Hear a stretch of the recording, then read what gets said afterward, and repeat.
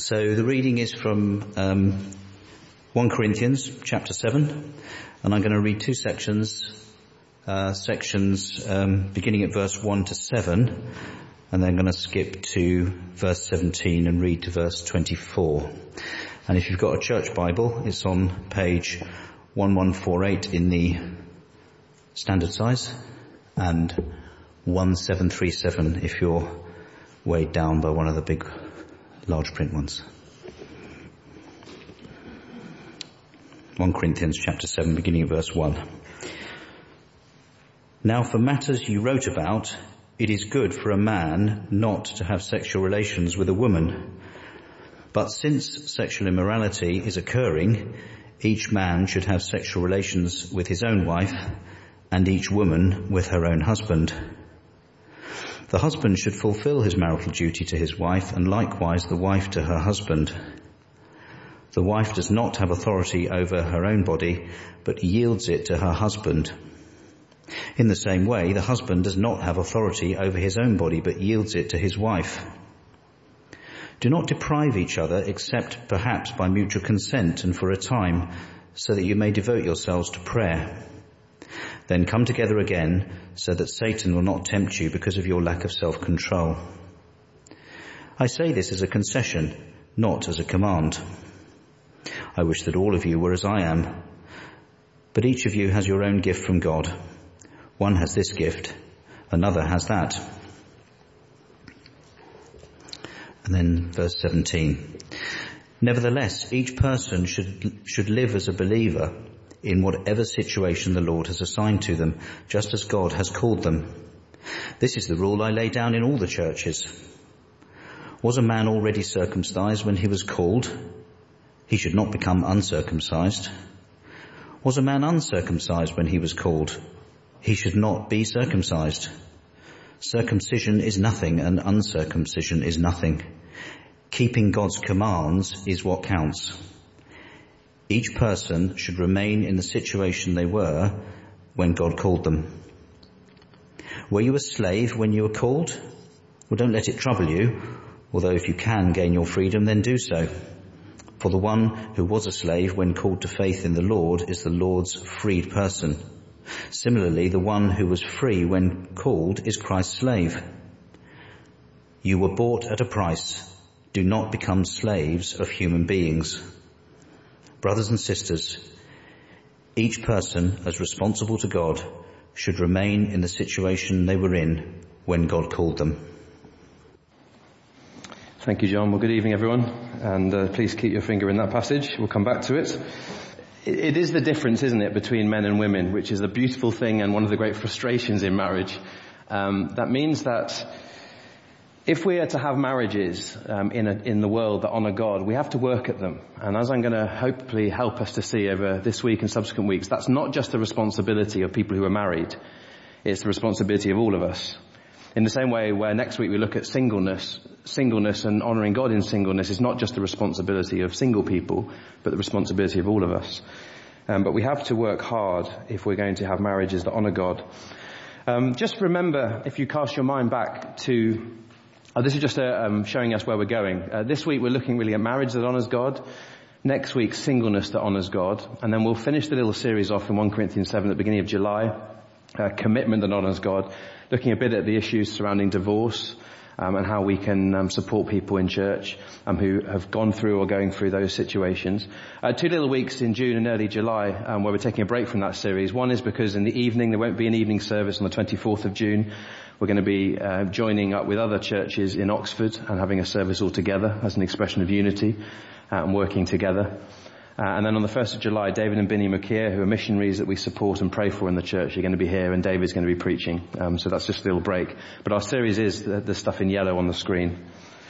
But just by way of recap, remember I said a couple of weeks ago when I was preaching that chapters 6 to 9 of 1 Corinthians have really two big issues on view. One is that of identity. Paul is trying to help the church in Corinth understand who they are in Christ. And the other issue that's related to that is an issue of witness. Knowing who I am in Christ has a profound impact then on the way that I relate to others around me, which affects the witness of the collective church to a watching world. So identity and witness is the kind of context. And the key verse we looked at, if you remember, was chapter 6, verse 11, where Paul says, "And that is what some of you were." He's reminding this young church in Corinth that having put their trust in Christ, it's changed everything, and their identity is no longer found in what society says about them or about their marital status or anything else. Their identity is found in Christ. And that's absolutely vital as we come to this chapter. I'm sure you began to look at this last week as Simon was preaching, thinking a bit about the sexual immorality that was one of the major issues in Corinth. We can read about the temple in Corinth. It was the temple to the Greek god Aphrodite.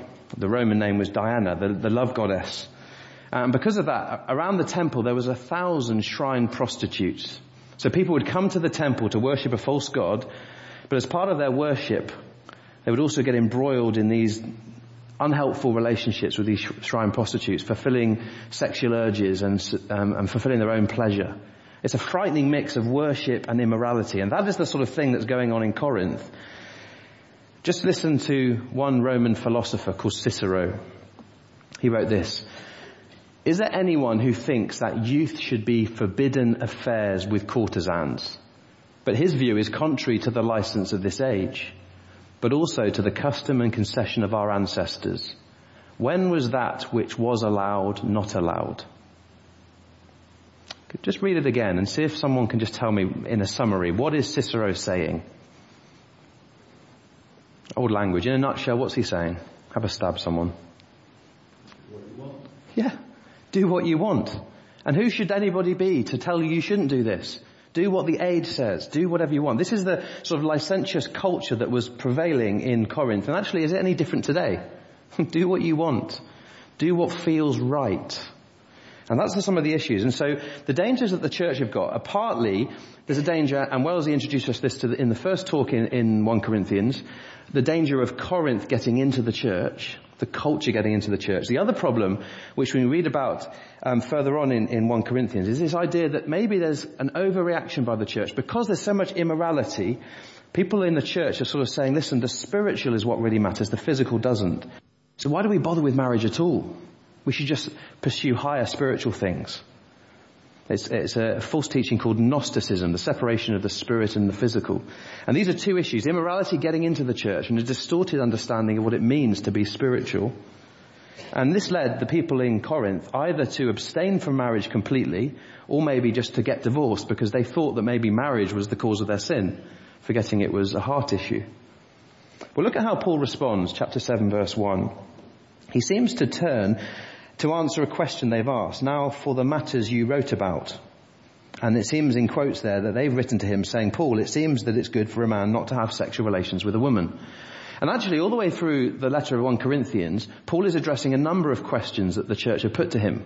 So if you want to see them, just jump forward to chapter 8, verse 1, now about food sacrificed to idols. So maybe they'd asked him about this. Come to chapter 12, verse 1. Now about spiritual gifts. They'd asked him about this. Come to chapter 16. Now about the collection of the Lord's people. So these people had written to Paul and had a whole series of questions, and he then seeks to address them. And the first of those questions is addressed here back in chapter 7. Well, what Paul wants us to see, and we're going to look at this in 3 ways tonight, is 3 commitments associated with marriage. 3 commitments. And here's the first one. Paul wants the Corinthian church, he wants us to recognize and to be committed to be content in our calling. This point here is really a foundation that we're going to look at again next week with singleness and in a few weeks' time with divorce. But it's a foundation principle. I'm sure as you drive around along Crendon and the villages you live, you see houses everywhere. There's all these beautiful new houses going up on the Chisley Road just over here. There's loads of houses going up in Haddenham, in Aylesbury. There's loads of houses the far side of Thame. Up in Bicester it's exactly the same.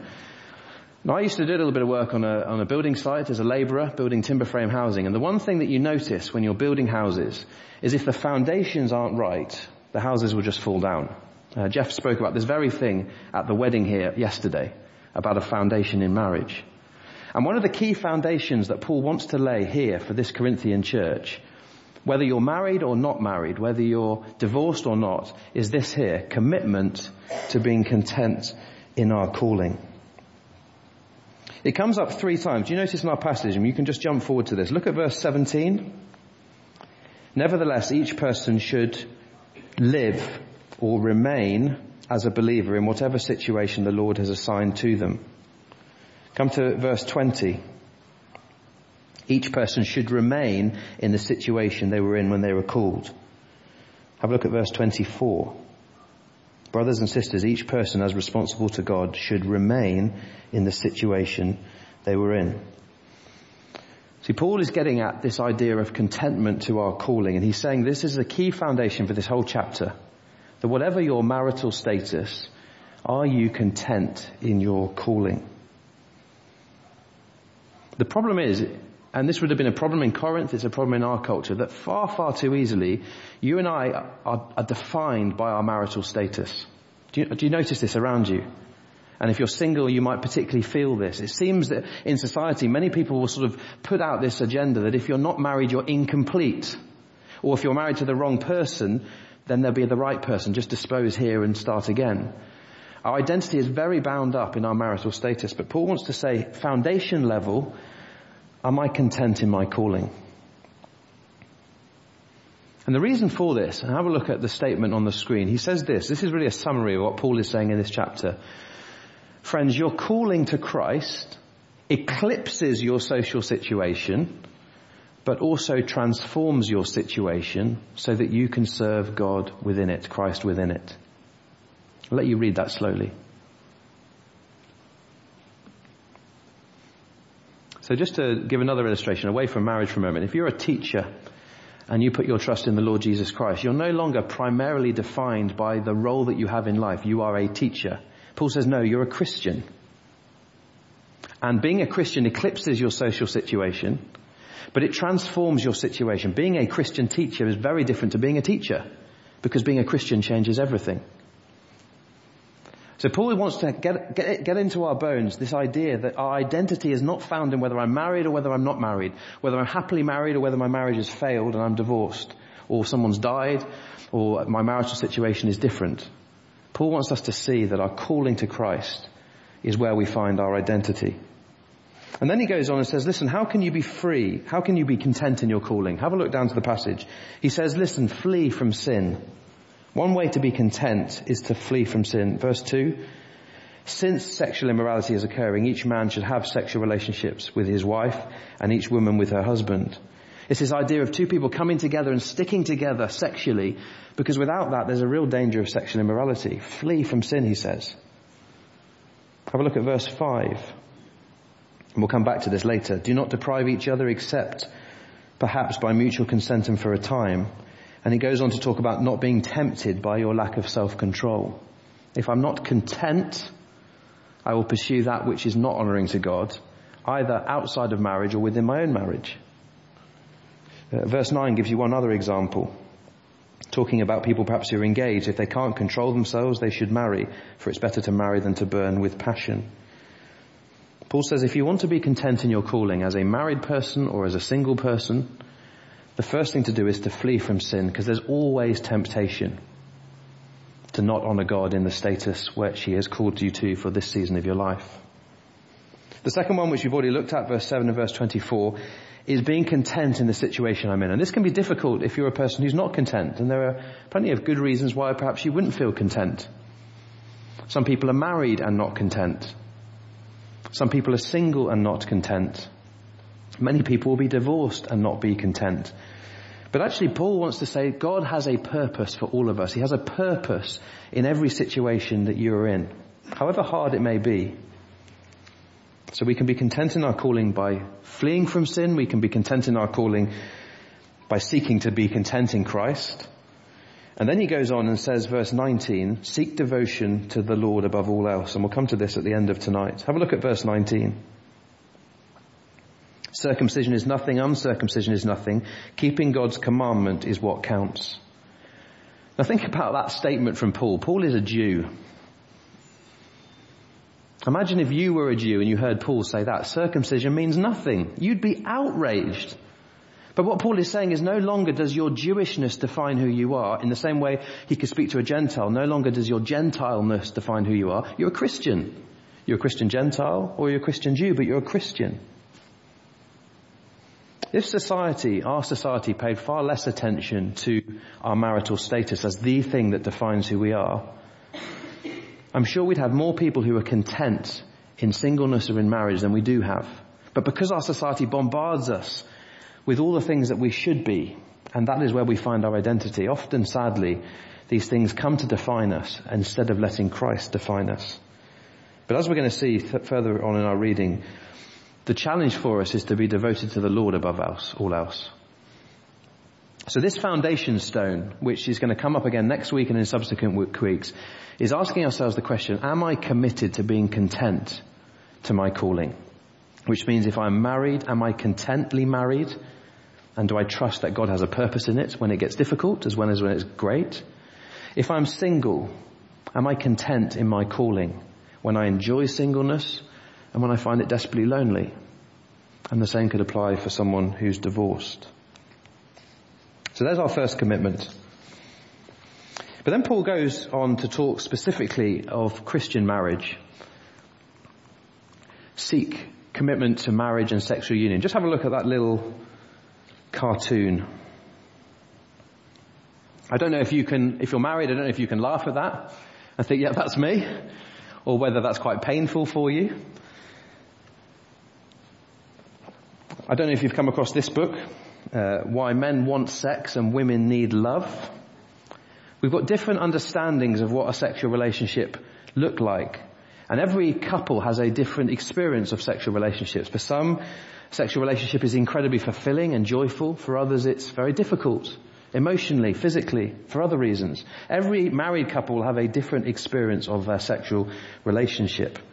And part of it is that we're wired differently. Men are wired differently to women. Different women are wired differently to other women. Different men wired differently to other men. And in the ancient culture, sex was really viewed for two reasons. One was for reproduction, the second was for the pleasure of men. Paul wants to blow that out of the water and say that's not God's intention for sex at all. And so he wants to speak here specifically to those who are married. And he asks one very deliberate question. He says, are you investing in your sexual relationship? So let's have a think about this. And again, if you're single, this isn't a question of something that you can just switch off and this is irrelevant to you, because one of the things you could pray for is pray for marriages in the broader sense of connection, husband and wife. Of course, there's a sexual connection, but there's all the other connections. And husbands and wives need your prayers because marriage can be challenging. But come to verse 3-7, because it's quite puzzling and quite difficult, the language Paul uses. But he wants to ask these questions. Are you investing in your sexual relationship? Have a look at verse 3. The husband should fulfill his marital duty to his wife, and likewise the wife to her husband. When you first read that, it doesn't sound like a lot of fun, does it? I thought when you got married it was all fun. And here it seems to speak of sexual relationship being a duty. Now, of course, it's meant to be pleasurable for a man and a woman to come together within the union and the safety of a marriage. But the reality is there will be times in every marriage, however amazing and wonderful your sex life might be, when a sexual relationship is partly duty. Don't think duty as in, I've got to do something, but more duty in the sense of responsibility. And that's what Paul goes on to say. Have a look at verse 4. The wife does not have authority over her own body, but yields it to her husband. In the same way, the husband doesn't have authority over his body, but yields it to his wife. Do you see a lovely picture here of mutual respect, one for the other? Our society says sex is about what I can get out of it. And so for a man, and forgive me for being quite blunt, many men will just say, once I reach a climax, that's it, I'm fulfilled, I can roll over and go to sleep, I'm happy. No, the Bible says a sexual relationship is about a man loving a woman and giving to her and serving her, and a woman loving a man and giving to him and serving him. And there's this mutual self-giving. Sex is not meant to be selfish, it's meant to be in service of others. Interestingly, Christopher Ash has written 2 books on marriage. One's a small book, this is his big book. And the strapline to this big book on marriage is this: sex in the service of God. I wonder if you've ever considered sex as anything that serves. And yet the premise of the Bible's teaching on physical intimacy is it's there to serve the other. not purely for personal gratification. Isn't there something wonderfully beautiful about a husband and wife who come together and nobody else in the world sees them at their most vulnerable like that? And even if a husband and wife stand before each other and the husband hasn't got a great chest and a perfectly shaped body and the wife hasn't got the perfectly formed body and the washboard stomach that all the models have, the husband and wife can stand before one another with all their lumps and their bumps and their squidge and everything else and say, I give myself to you completely. And nobody else gets to see this. Maybe thank goodness, but you do. And there's this sense of oneness where these two people and only these two people come together. And there's something very beautiful about that. He goes on, verse 5, to say, do not deprive each other, except perhaps by mutual consent and for a time, so that you may devote yourselves to prayer. Then come together again so that Satan will not tempt you because of your lack of self-control. Paul is saying, because the human urges and passions are so powerful, if you are married and you're not investing in a sexual relationship such that your husband and your wife is sexually satisfied, there will always be a temptation for one or both to seek that satisfaction elsewhere. It can be sexually, it can be emotionally. Plenty of affairs have started because one or other parties haven't been satisfied sexually. Plenty of affairs have started because a husband has not been attentive to his wife and the wife has found another man who just listens better.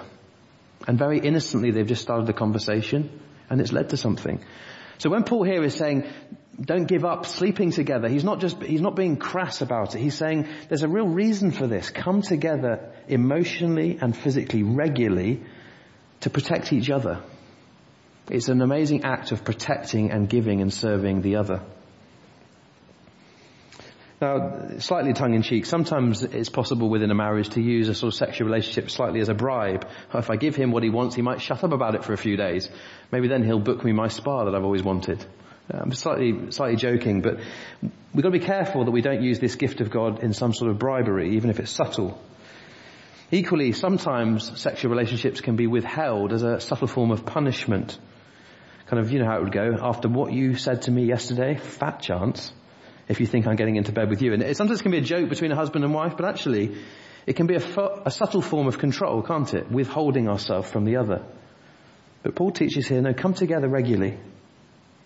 Doesn't mean sex in a technical sense always coming together, but come together emotionally, be physically connected in whatever way is pleasurable and right for you as a couple in that season of your life. Come together and express that devotion and that love and that kindness that you might cherish each other. Interestingly, this is actually a very serious issue for Paul. If you notice in verses 2, 3 and 5, there are 3 imperative verbs. These are instructions that come with force. He's not saying, I suggest you come together regularly. He's calling you to come together regularly if you're married. And the word he uses here of depriving in verse 5 is the same word that's used back in 6 that speaks of people defrauding or cheating one another. He says, you are cheating your spouse, and actually you're cheating yourself in your marriage if you're not prepared to work at a physical relationship. And most married couples will testify that you have to work at it. It's very difficult when we watch the films, and physical chemistry and sexual relationships are just so easy all the time. And two people who don't know each other are met in a pub 2 minutes later and it's just electric. The reality is it's often not like that for people. We have to work at it. We have to create time for it emotionally. We have to invest in the relationship. And that is why I think Paul is quite strong here. Well, why don't we deprive each other? Partly because of sexual immorality. You can just glance back to chapter 6, to the back end of chapter 6 last week that Simon was speaking about. If there's unrelieved sexual tension in a relationship, it can lead to immorality. Think about why there's the prevalence of pornography. It's not exclusively a male issue. Women struggle with it too. I don't say that in any means to be an excuse, but sometimes when a person is not satisfied, they'll pursue a false sense of satisfaction somewhere else. With pornography, with another person, it's horrific. But that's the reality. And so this is why Paul is strong here. He says, actually this really matters. So come together regularly. But the second reason is actually sexual union isn't just about the physical act. Paul says God created it for something far more powerful. And that is about an emotional nurturing of a relationship between two people. It's a highly spiritual thing, not just a physical animal act.